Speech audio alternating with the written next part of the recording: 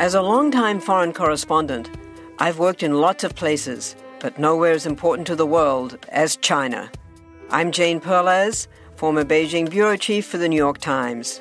Join me on my new podcast, Face Off, US versus China, where I'll take you behind the scenes in the tumultuous US-China relationship. Find Face Off wherever you get your podcasts. The Belt and Road Initiative is set to be the most influential economic development project in recent history. It will be an investment of trillions of dollars, connecting dozens of nations with roads, rail lines, shipping routes, and most importantly, trade deals. But for all of the impressive figures, there is an equally concerning list of problems, centered around the nation that looks to be the ringmaster of this whole project. China is a target of controversy at the best of times, and sometimes this is deserved. Sometimes it's not. But when a nation like this turns around and starts setting up channels of direct influence over nations making up 70% of the world's population, it rightfully raises a few eyebrows. Now, as much as possible, we are not here to wear tinfoil hats and postulate over radical conspiracy theories of world domination, as fun as that can be, but perhaps the best way to clear all of this up is to look at the economics of this whole economic development. Logic would dictate that if this whole project provides genuine economic benefit to its participants, then there may not be any ulterior motives besides just making the participants in the scheme wealthier, which, you know what, is more than fair. It's like my boy Fiddy said. Nobody would have any problems with the United States, for example, setting up infrastructure in neighbouring nations to strengthen economic development, but maybe that's just because they are better at PR rather than genuinely having a more altruistic development plan than a nation like China, with its Belt and Road Initiative. The same is also true on the other side though. If it does turn out that this whole project is unlikely to deliver any tangible economic benefit, then one could reasonably assume that there is some other, more nefarious reason that China is spending trillions of dollars building this web of roads. So for the sake of drawing conclusions, we need to answer a few questions. What will the Belt and Road Initiative do? Will this provide an economic benefit to China? Will this provide an economic benefit to the other nations involved? And ultimately, is there a cheaper, less direct approach to achieve the same results? This is an Economics Explained video. If you enjoy these videos, please consider liking and subscribing. It really helps out. But with that out of the way, let's get started with truly understanding the Belt and Road Initiative.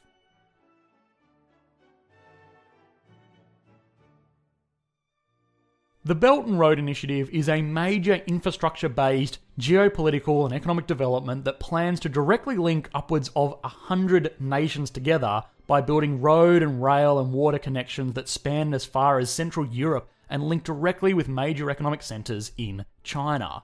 A majority of this development is centred around establishing these physical trade route connections that otherwise did not exist and were not conducive to mass transportation on the scale that the nations plan to trade at. The construction of world-class highways, railroads and ports will be able to accommodate bigger trucks and trains and ships, meaning that the extended region that already had relatively strong ties will be able to move just that little bit closer, metaphorically at least. Free trade is great news to most global economists because it means that countries can focus on what it is that they do best to produce more wealth overall for the global economy. China's outstanding growth in recent decades has been centrally fueled by this same type of international trade. We have seen time and time again in our videos that by embracing their huge productive capacity, they have made themselves the workshop of the world. The Belt and Road Initiative furthers their ability to prosper off their ability to add value through intense industry. But sometimes, these sorts of things don't actually work out in reality. The idealistic notion of economic theories like comparative advantage often miss nuances that make the difference between economic success stories and nationwide disasters. China is, by some estimates, investing over $8 trillion into this scheme over the course of 2 decades or so. So, if this whole system really is a prudent investment, we better start seeing some pretty awesome returns for the country that's forking out for most of this shiny new infrastructure. A good majority of the nations that have been brought into the project are developing or underdeveloped nations. So it's not like China is building a backdoor into huge consumer markets to sell their own products to. Instead, it's actually the opposite. For the most part, China actually plans to be a net importer amongst the nations in the scheme, with a primary focus on fossil fuels. Today, China is the largest importer of fossil fuels, iron ore, aluminium, and a host of other materials that keep its massive industry chugging along. Getting access to these resources has actually been a major bottleneck to the nation's development, simply because there is only so much the nation can naturally ingest without massively destabilizing these commodity markets. Historically, the source for cheap natural resources has been nations like Australia, Canada, and Brazil, which are obviously home to a lot of natural resources, but more importantly, they are also home to decent infrastructure, which means that they are able to efficiently and cost-effectively load lots and lots of coal and steel and whatever else onto big ships to get them across to China. Now, especially in recent years, China has shown some interest in decoupling themselves from alliance of these imports, which is not to say that they would cut them off entirely, but they do want other options. A lot of the developing nations that fall into the Belt and Road Initiative have huge reserves of these natural resources, but are just not economically viable to do business with because they lack the critical mass of infrastructure to make these natural resource exports competitive next to more established resource nations. By channeling money into port infrastructure, railroads, pipelines, and all of that good stuff, China will be effectively giving these nations the economies of scale they need to export resources just as effectively as these other wealthier nations. If anything, they may be able to undercut the more developed nations because the cost of doing business in these countries is just naturally lower. So in fairness, this will be kind of bad for those resource-rich nations that currently control these markets, but at least for the nations involved in the Belt and Road project, this kind of sounds like a win-win, right? Well, yeah. If this is how everything plays out, it will drag these nations up to realise their productive potential while simultaneously serving as a great source of natural resources for China. It may sound like China is taking advantage of these nations to just harvest them for their natural treasures. That's not really fair. Wealthy developed countries buy natural resources off poorer nations all the time, and normally it's a pretty beneficial arrangement for both parties. So long as it's not done through the freedom treatment, it's normally a win-win. Even beyond expanding its natural resource pool, China has outlined very publicly some key economic objectives of the plan that cover everything from developing new markets for them to sell their goods to, building the skills base of scientific research and development in the region, and even objectives such as spreading the prevalence of traditional Chinese medicine. Okay, so, not great if you are some kind of endangered animal, but otherwise, there is no real alarm bells ringing here. It looks as if the idea that there is some evil subplot involved in this scheme is probably not as likely as the nation simply pursuing the most honourable of pastimes, which is just making fat stacks. So, I guess we can tick that one off our list. Perhaps China profiting off all of this was never in the question though. What looks like it's a little bit more iffy is if the other participants will share in all of this winning. Want to learn how you can make smarter decisions with your money? Well, I've got the podcast for you. I'm Sean Piles, and I host NerdWallet's Smart Money Podcast. On our show, we help listeners like you make the most of your finances. I sit down with NerdWallet's team of nerds, personal finance experts in credit cards, banking, investing, and more. We answer your real-world money questions and break down the latest personal finance news. The nerds will give you the clarity you need by cutting through the clutter and misinformation in today's world of personal finance. We don't promote get-rich-quick schemes or hype unrealistic side hustles. Instead, we offer practical knowledge that you can apply in your everyday life. You'll learn about strategies to help you build your wealth, invest wisely, shop for financial products, and plan for major life events. And you'll walk away with the confidence you need to ensure that your money is always working as hard as you are. So turn to the nerds to answer your real-world money questions and get insights that can help you make the smartest financial decisions for your life. Listen to NerdWallet's Smart Money Podcast wherever you get your podcasts.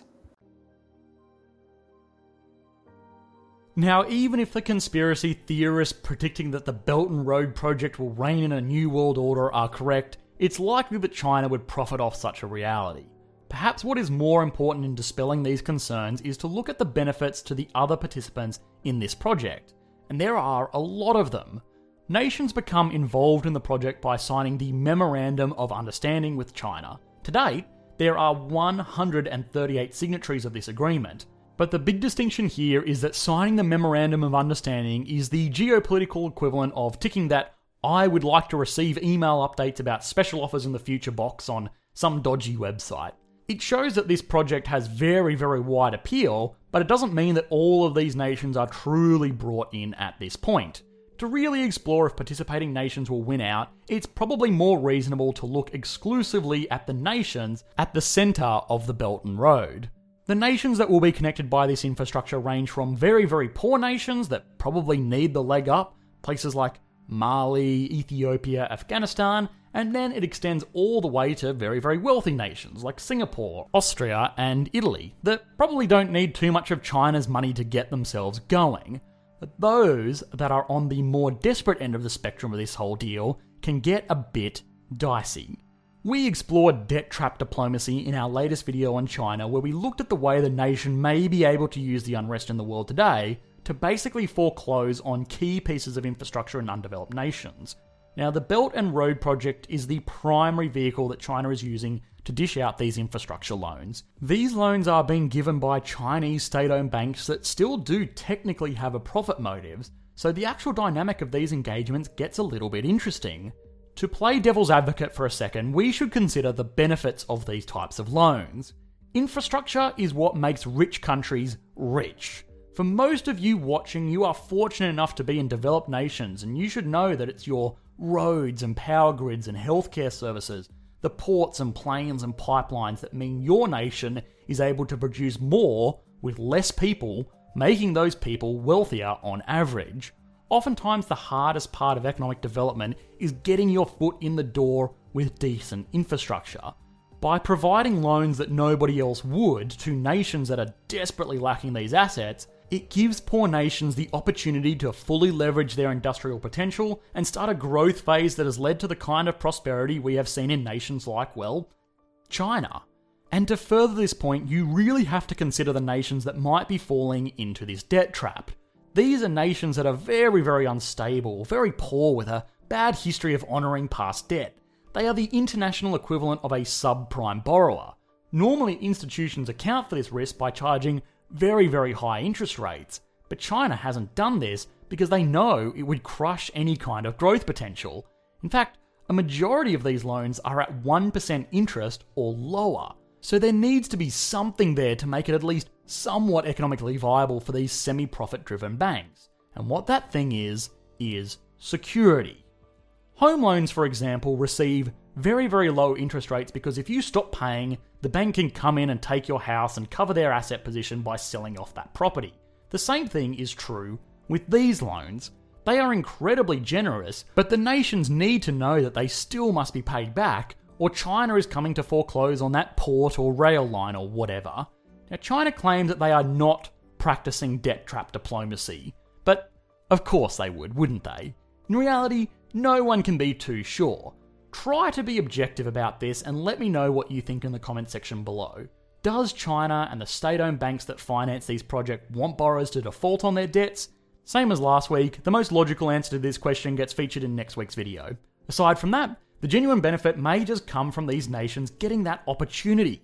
Sure, if China does need to foreclose on some of these debts, it's going to make headlines and it's going to make a lot of people very angry. But these examples might be few and far between, meaning that the benefits of these poor nations outweigh the risks of taking on some of these debts, especially when you consider that by doing so, you get an inbuilt customer. If a regular nation was building a shipping port, it would run the risk of effectively not having anybody that wanted to use that port, meaning that it was going to be a pretty terrible investment. By signing up to the Belt and Road Initiative, you will know that you are going to be top of the list when it comes to filling Chinese tankers up with sweet, sweet natural resources, which is really a leg up that can't be ignored. So, as a whole, are these measures financially beneficial for the participant nations? Well, yes, probably. They are risky, and by no means guarantee success, but let's be completely honest here. China is a ruthless economic force.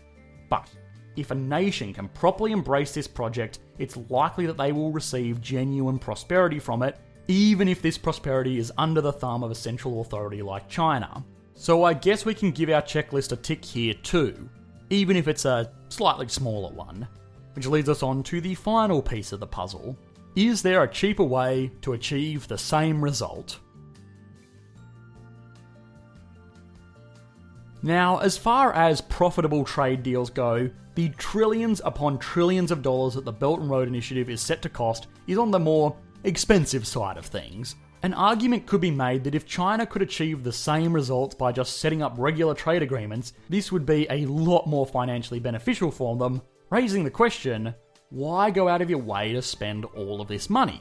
Sure, there is lifting up nations to access cheaper resources, which does sound like a logical objective, but the slightest bit of scrutiny will show that the trillions of dollars they are investing into this initiative would buy a lot of coal, even if it is at slightly higher prices from slightly less friendly trading partners. The reality is, as always, a nice blend of both extremes of the argument. Will China make money off this deal? Yes. Will other participants become wealthier off this deal? Most likely, yes. So, there is a good old-fashioned profit motive here, but perhaps this is all secondary to the influence it will give the nation.